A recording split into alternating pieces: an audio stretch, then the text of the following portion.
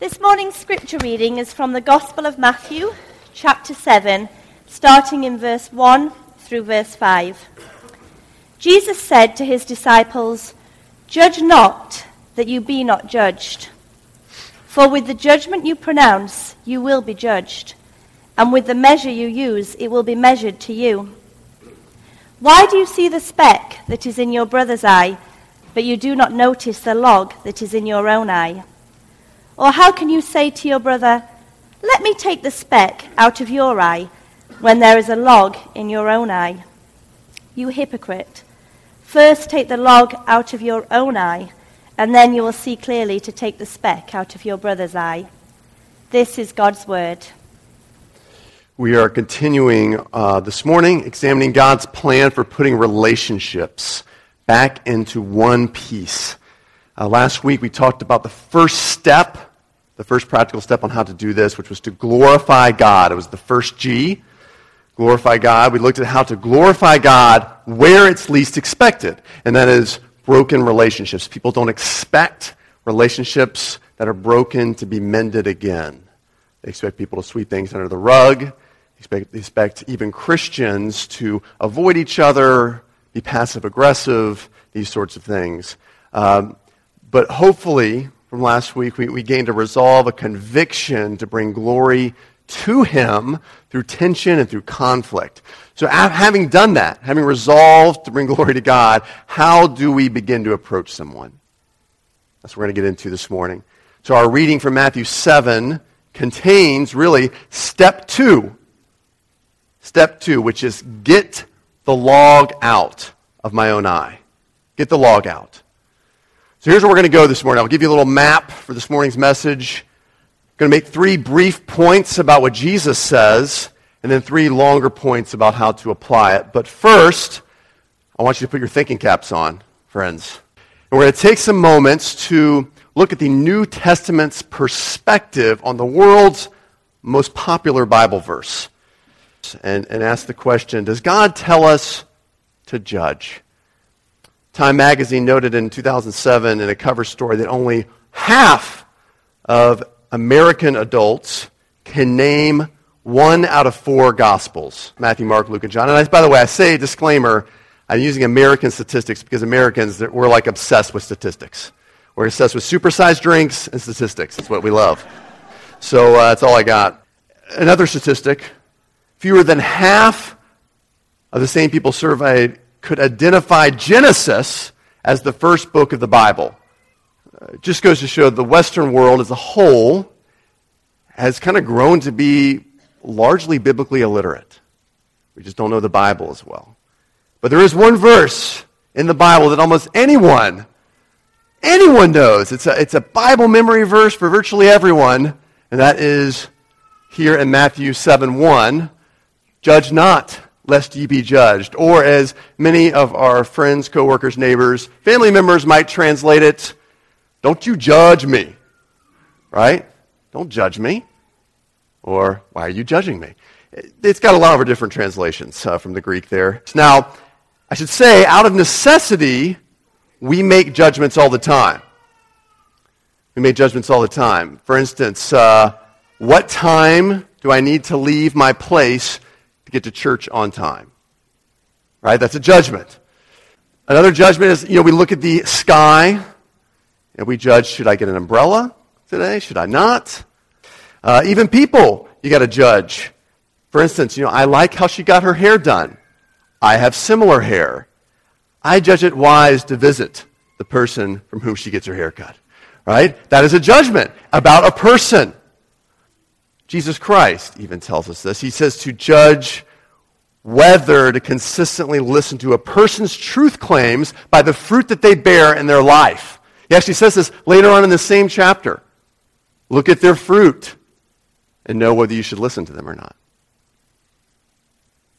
So it's a big question. Does God really tell us to judge? Here he says not to. So we're going to look at, there are 4 variants. I looked into this week. Kind of in depth. There are 4 variants of the word judge in the New Testament, each placed in a slightly different context. There are judgments we aren't supposed to make and judgments that we are supposed to make. So first, judgments we aren't supposed to make. All right, I'm going to get a little into Greek words here, and you can take notes if you want, but kritis or krites is a Greek word for judgment or judge, and it tends to be used for this sense of ultimate judgment, making an ultimate judgment of where a person stands with God, like eternally. All right, so we got that here in Matthew 7. We get that in other places as well, like John 5, 21 and 22. Jesus says this, "For as the Father raises the dead and gives them life, so also the Son gives life to whom he will. The Father judges no one, but has given all judgment to the Son." That's the idea of eternal judgment, where someone stands in relationship to God. Similarly, here in 1 Corinthians 5, 12 through 13, we actually get a little bit of a distinction, which is interesting. But this is from the New Living Translation. "It isn't my responsibility to judge outsiders, people who don't yet know Jesus, but it is certainly your job to judge those inside the church who are sinning in these ways, in ways that are harmful to other people. God will judge those on the outside." All right, so people who don't yet know Jesus, we're supposed to judge. The only time we're to make an ultimate judgment is about Jesus himself, interestingly enough. Jesus says in John 7:24, "Don't judge by mere appearances," he says, "but judge rightly." And he's talking about himself. People are judging Jesus based on what they see about Jesus, how they see him walking, how they see him loving sinners. He says, don't judge about me that way, but get to know what I'm saying, the truth that I'm saying. Which is a judgment really as to where you stand with God. Are you in need of saving by this Savior? See that? Okay, but even worse is condemning a person for doing what you do. All you have to do is add a hupo to krites, and you get hypocrites, which, you don't have to be a Greek scholar to figure out what that means. Hypocrite, right? And we get that here in verse 5 of chapter 7. Right? "You hypocrite, worse than the first, because you are blind to your own need for a Savior, and you're in danger of no longer seeing your own need for a Savior," right? When you start saying, man, that person is doing this, so they probably are not a Christian. Not realizing you do that yourself. That's great danger. So it's not so much making judgment that's wrong, it's passing judgment upon a person's eternal standing with God. That's what it seems to be here in the New Testament, what it's communicating as a whole. Not so much, man, I wonder if he or she knows Jesus, but, man, they must not be a Christian. They do that. That's where we get into trouble. But there are judgments we are supposed to make. So, for instance, a Greek word here, diakrino, is to render a decision so that a matter is settled. Sometimes we have to do this as the body of Christ. So 1 Corinthians 6:5, Paul actually says, "I say this to your shame. Can it be that there is no one among you wise enough to settle a dispute between brothers?" This is oftentimes when leaders and pastors are to get involved, settle a dispute between people. Can anyone do that? It's got to be done, or else there's division.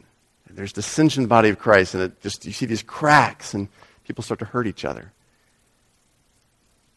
There's also anakrino, to discern, especially as to what is true and what is not true.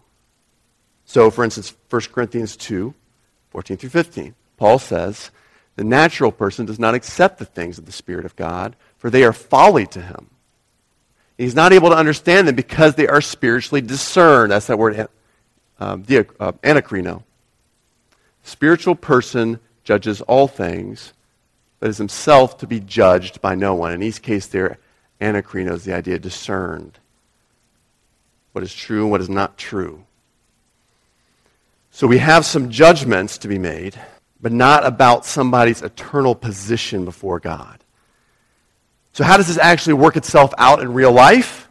I think the key lies in another verse, Hebrews 4:12, where we get the final variant in the New Testament of judge, which is kritikos.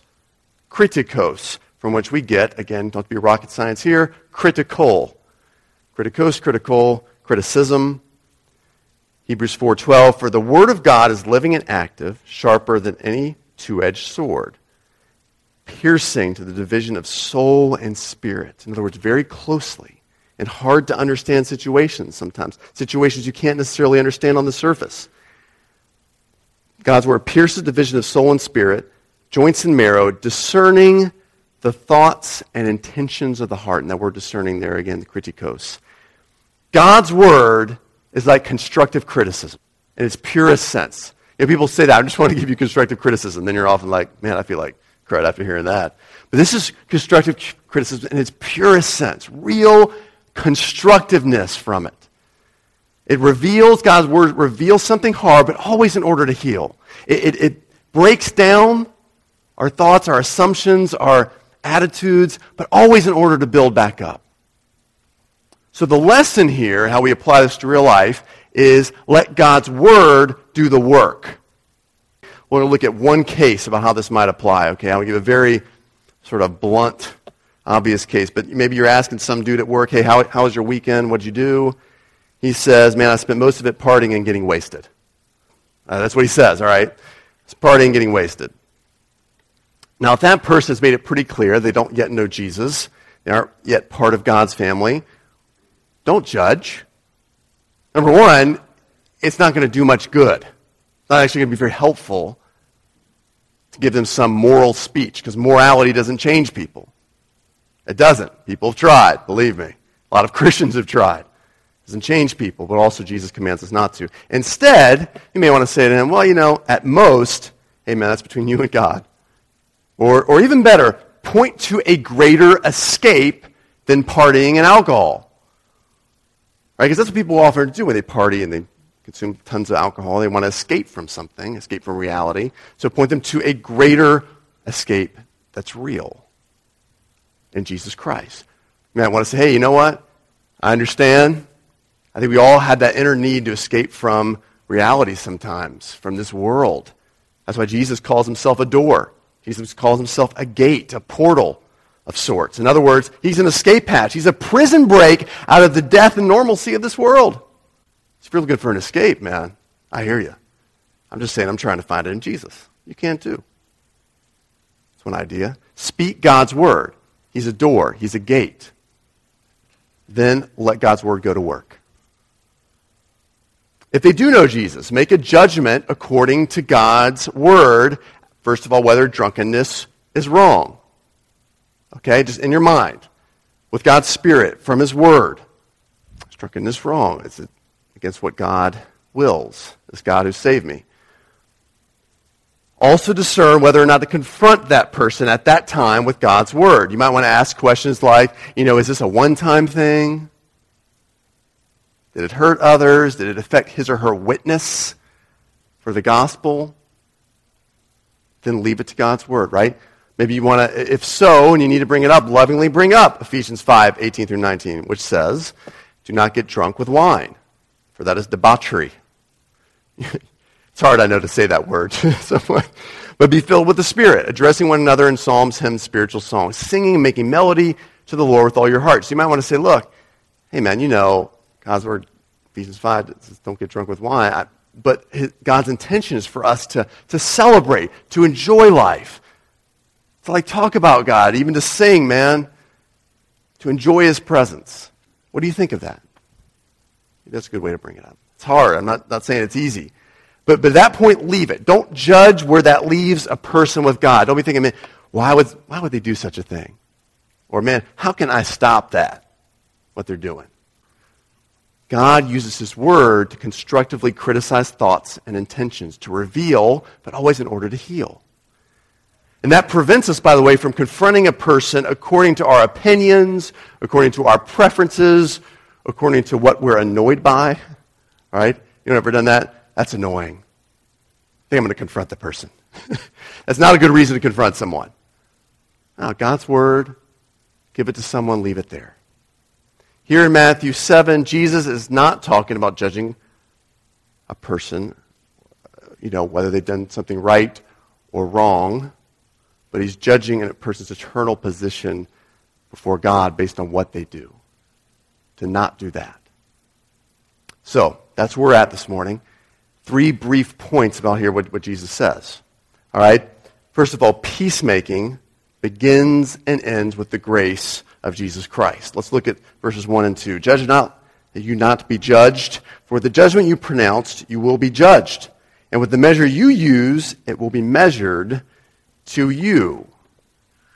Is this really all about grace? Really, Ryan? What kind of crazy interpretive gymnastics are you doing here? Yes, this is part of our mission statement, so it's always nice to say anything begins and ends with the grace of Jesus Christ. But the ultimate point in this statement that Jesus makes isn't so much to consider how much you've judged, but rather how much God will judge you.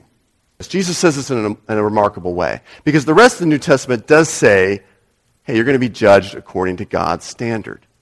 According to everything he says, you're going to be judged. But it's as if Jesus says here, forget God's standard for a moment. Put it to a side for a moment. What if I judged you?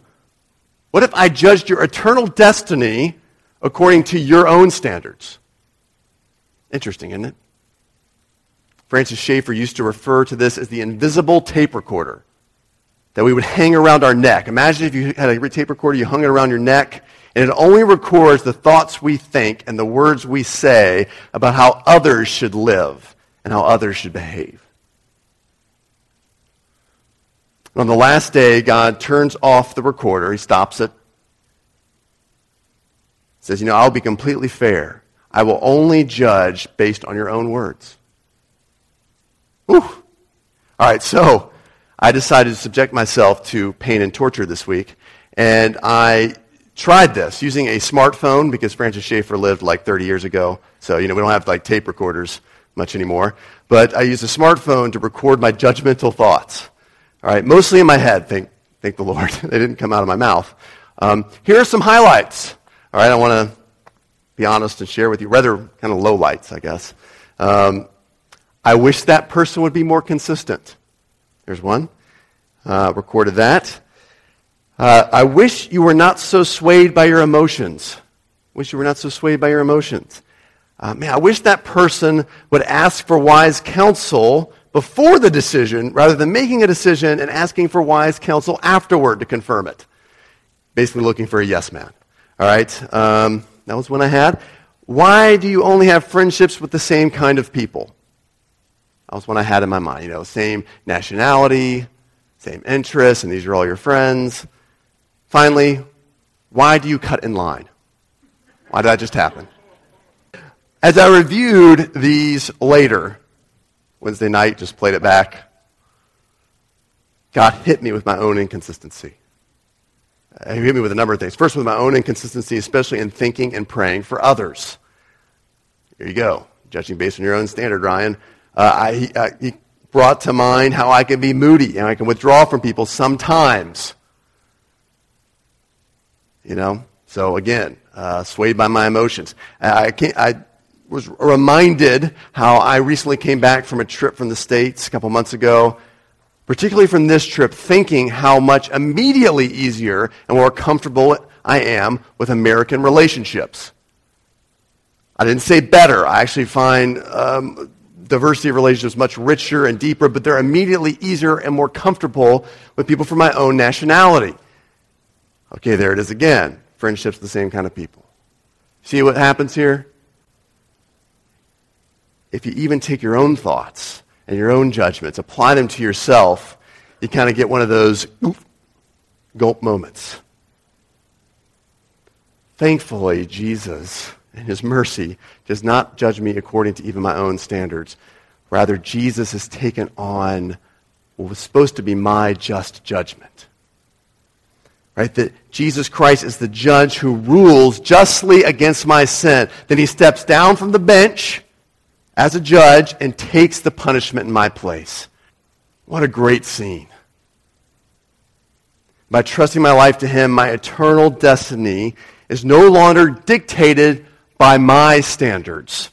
Neither then should be the eternal destiny of others, right, in my own mind. So that's the first thing. Second thing here we see in Jesus' teaching is that an obstructed view probably isn't helping. Verses 3 through 5, let's look at that real quick here. Why do you see the speck that is in your brother's eye, but you do not notice the log that is in your own eye? How can you say to your brother, hey, let me take the speck out of your eye when there is a log in your eye? you hypocrite. First take the log out of your own eye. Jesus was a carpenter. You may be well aware in his early years. So he knew that while a speck of sawdust in his eye was annoying, it didn't prevent him from seeing the giant logs of wood in front of him with which he was going to build a neighbor's house. He didn't have that nice eyewear that he could just put on there. So he knew the annoyance of that speck, but he could still see the logs 5 feet in front of him. So he's saying, look, imagine one of those logs being in your eye. Where's the speck now? When I lived in Chicago, Illinois, in the United States, I used to watch games, baseball games. The Major League Baseball team, the Chicago Cubs, was one of the teams there in Chicago. And it's at a 100-year-old stadium named Wrigley Field. Really cool. I won't get into that, though. But occasionally I would get free tickets to go. But often free tickets had some extra suspicious-looking writing on them. All right, so you got the ticket printed out and had some interesting writing. And I remember looking down and thinking, what does OBS mean in capital letters? What does OBS mean? And I found out quickly when I arrived at my seat, that meant obstructed view, OBS. And I remember as the game went on, I was a friend of mine, and I, as commenting as if I knew what was actually happening in the game, like specific things in a baseball game, like the pitcher and the strike zone and what looked like a ball or what looked like a strike based on the height of the ball. And at one point my friend said, seriously, dude, stop. You can't even see row P in front of you, much less the actual home plate. All right, so stop pretending that you can see that small thing there. And I think much of our life is that way. And we know there's something to be seen or said to our brother in Christ, but how can we really see it very well when we have this large obstruction in front of us? We can, oh no, I know, I can see their fall. I'm gonna approach them. I'm gonna point this out. Really? How in the world can you see it? There's this giant thing in front of you. Jesus is saying, first take care of the obstructed view. First take care of that. And then finally, don't forget to deal with the speck. It's interesting, Jesus never says here, deal with the obstructed view. Speck will take care of itself. Doesn't say that, does he? At the end here, verse 5, then you will see clearly to take the speck out of your brother's eye. And this ties back into Hebrews 4, letting God's word do the work of constructive criticism. Having let God's word go to work in your own life, lovingly release it into your brother or sister's life without all the commentary, without all of your opinion to muck it up. So I think this morning, here's sort of the key question, I think, to ask ourselves in a nutshell. It's this: how can I show Jesus' work of grace in me by taking my share of the responsibility for this conflict? How can I show that Jesus is at work at me by taking my share of the responsibility in this conflict or in this tension? And I know, friends, I fully recognize there are a lot of cases where the other person is 95% wrong. Maybe in reality, or you feel that way. That person's mostly wrong. And you've just got the 5%. You got the 5%. And I'm encouraging you to even still strive to show the deep work of grace that God is doing in you by being the first to admit the 5%. You go first. How do I do this practically? How do we practically get rid of log? We'll spend our rest of our time here. And it's probably wise to do these steps in this order, as I described them. First things first, where my log at? Figure that out. Where my log at? Undergo some self-examination. Psalm 139, 23 and 24. Search me, O God, and know my heart. Test me and know my thoughts. Point out anything in me that offends you and lead me along the path of everlasting life. Point it out, God. Put your thumb on that sore spot. Often find there's something in me that offends God, as this verse says. And when we find something that offends God, we got to recognize sometimes it's going to be offending to others. In fact, that's often the case. And there are no shortcuts found here. King David, who is the psalmist who writes this, knows from hard experience, that there's no life to be found in just trying not to think about it. Just sweep it under the rug. I just try not to think about my offenses. There's no life there. There's no path of everlasting life to be found in sweeping things under the rug. We got to point it out on that sword. How do we do this? A couple ways. We play back the tape recorder, like I mentioned earlier, self-examination based on your own judgments. Okay? But if you're not quite ready to go there, if you don't, or maybe you just don't have a smartphone or recorder you want to use, I don't know, or something to write down, you can do it the old-fashioned way, which is to daily go under the knife. Self-examination based on the sword of God, the Word of God, specifically the Ten Commandments. Martin Luther, great reformer and one of my heroes, used to begin every day with the Ten Commandments in hand. And he would use them to reveal the thoughts and the actions and the motives of his heart from the previous day. Notice I said there, not just the actions, but the thoughts he had and the motives he had for doing even good actions, which sometimes are done for vanity, for self-glory, to make ourselves feel better about ourselves. And so what actually I've done is in the back today, I have a handout back there. It's 10 Commandments, and there's some reflection questions under each commandment to think about, how does this apply to how I live my life? I've got about 15, 20 of those back there if you want to grab on the way out and want to do that yourself like Luther did. But when he examined his heart, Luther found many logs there because the Holy Spirit used his word to expose them, but so he could be forgiven by Christ. So he could be healed by that same word. And then he could see clearly with dealing other specks all day long. This week, I know I personally had to get rid of a couple sizable logs from my own eye. And one was revealed by going through the Ten Commandments. I didn't even think about it until I read through. What does it mean to covet? What does it mean to put God first and have no other gods before him? Oof. It's humbling, friends. It's just humbling. There's no way around that. I mean, I often compare it to a couple of teenage years of mine when my face was pimply and purpley, and I was forced to go into an old high school gym for co-ed PE. You know what I'm saying? And they had those fluorescent buzzing lights. Remember those things? And like old gyms and things, and they come down on your face, and you're a teenager, and you're like, ah! And I had that experience as a teenager. It was always very humbling. And that's kind of how it feels doing this. But the good news is the Holy Spirit, yes, he will expose wrong beliefs, thoughts, actions, motives, but the light that reveals is the light that heals. Let me just mention a couple specific offenses I think we should be asking the Spirit's help to expose, especially when it comes to peacemaking. A couple specific ones. I know you're thinking, tell me more, Ryan.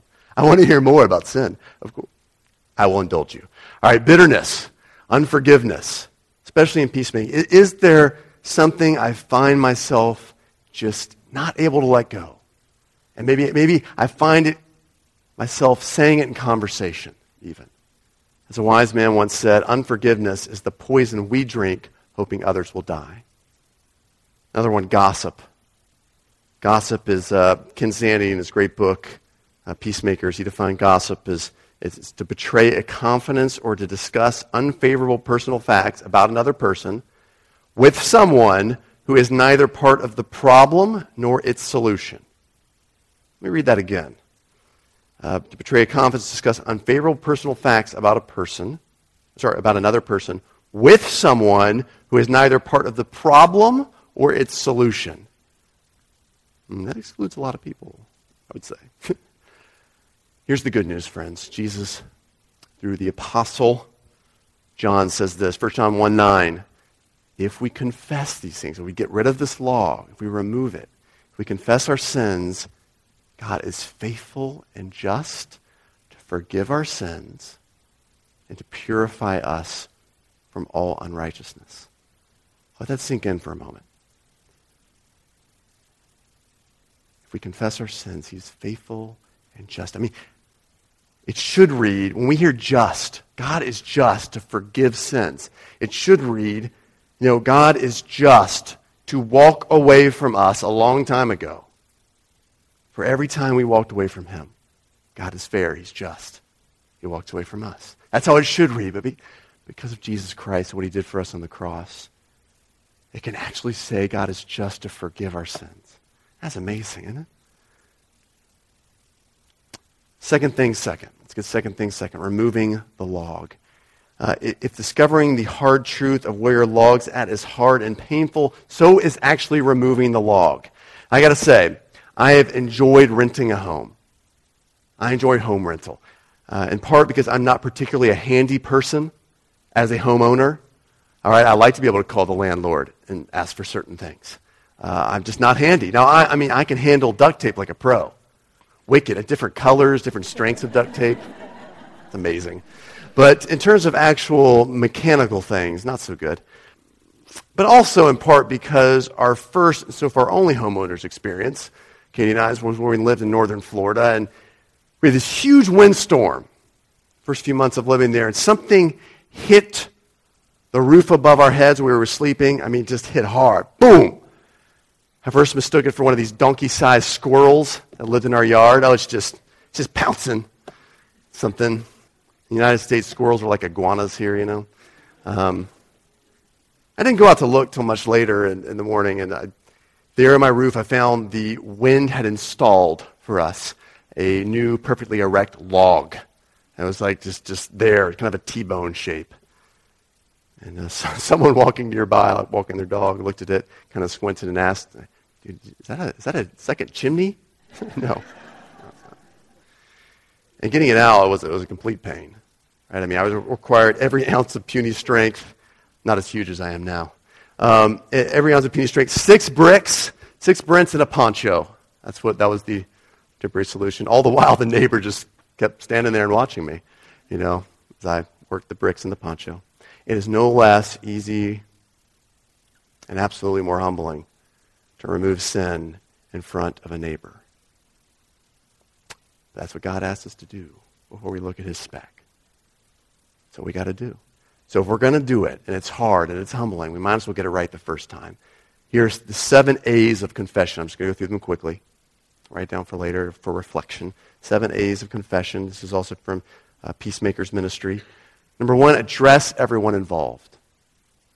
If you got to get a log out, address everyone involved. If you want to look at a great scripture passage on this process, look at Luke 19 and the story of Zacchaeus.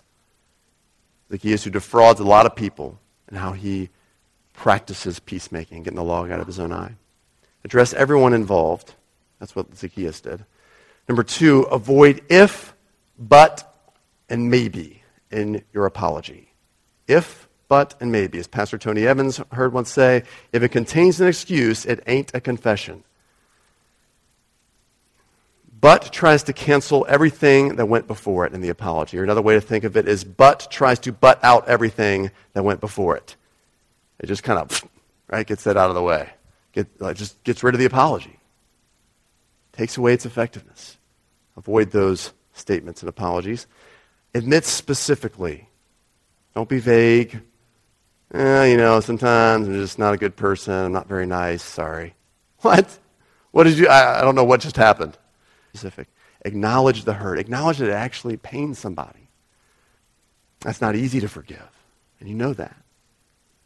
Number 5, 5th A, accept the consequences. For instance, in Luke 19, Zacchaeus is willing to make things right with those he cheated. Sometimes when you confess something to someone, it involves making something right. Maybe you stole from them. Maybe you wronged them in a way that you can make restitution for. Sometimes you can't. Or sometimes the restitution is the next time they might be a little wary, trusting you. And you just got to recognize that might happen. Might happen. Accept the consequences. Number 6, alter your behavior. Before God, just ask him for help being determined not to do this again to this person. Maybe it's a habit in terms of how you treated this person. It might be a spouse, might be a child, might be a good friend, and you know it's a habit. Ask God for help. I'm going to change this. Number 7, ask for forgiveness. Actually, verbally ask, man. So that's the second thing. Let's get the third things third. Here's the last one. Who patches up the hole where the log used to be? Who patches up that giant hole where log used to be? Because it leaves a gaping hole, as it did on my roof. What if the other person won't forgive? So one way to patch up the hole, the person forgives you. But what if the person doesn't forgive? Man, that's hard, isn't it? A sincere confession met with anger, or even worse sometimes, silence. The person doesn't say anything. But here's, I think, where we are often tested as to our motives. Am I doing this for me, to feel better about myself, to feel like I've paid for my wrongdoing, or am I doing it to glorify God and minister grace to that person? That's a big question. But here are some things you can do. Number one, pray. Just ask God for help. We're going to be doing this 12 hours, fighting in prayer and for peace, because peace is just hard. Pray. Number two, ask. Was my confession adequate? Did I really go through the steps there, the 7 steps, the 7 A's of confession? Number three, ask, have I followed through on my commitments? If I committed something to that person, in that apology, in that confession, have I following through on those things? Number four, allow time. It's the 8th A, if you will. I'm not a believer, friends, and time heals all wounds, but time combined with a humble apology can. Let's pray. Father, we confess that we have dealt hurt to people. And in part, Lord, it's because we had this big log in our own eye, and maybe we criticized someone, Lord, without removing that log. We hurt them. Maybe, Father, we just, for people in other ways, ignoring them, avoiding them. Maybe it was a joke that we meant to be funny, but in reality, we kind of know that maybe that person accepted that well, maybe they didn't. Probably apologize. Cutting remark, a habit, a pattern in a relationship. Father, whatever that is this morning, help us first remember the ultimate destiny of all this. Healing, forgiveness, wholeness. If not through the other person, through the cross of Jesus Christ. Whether it's God's word confronting us and then always to heal us, like constructive criticism. Or there's just knowing, I need to get this. I need to say this. And as the Holy Spirit administers to our hearts, he forgives us. And that's the end goal, but it's going to take a little pain. It's going to take a little cut. It's going to take a finger on a wound. It's going to take that feeling of a light shining on a purpley face. It's going to hurt. Give us the courage and the strength and the faith to go to someone, Lord, whoever that is this week, a neighbor, a friend, someone here in this building today, and humbly confess sin. I ask this in Jesus' name. Amen.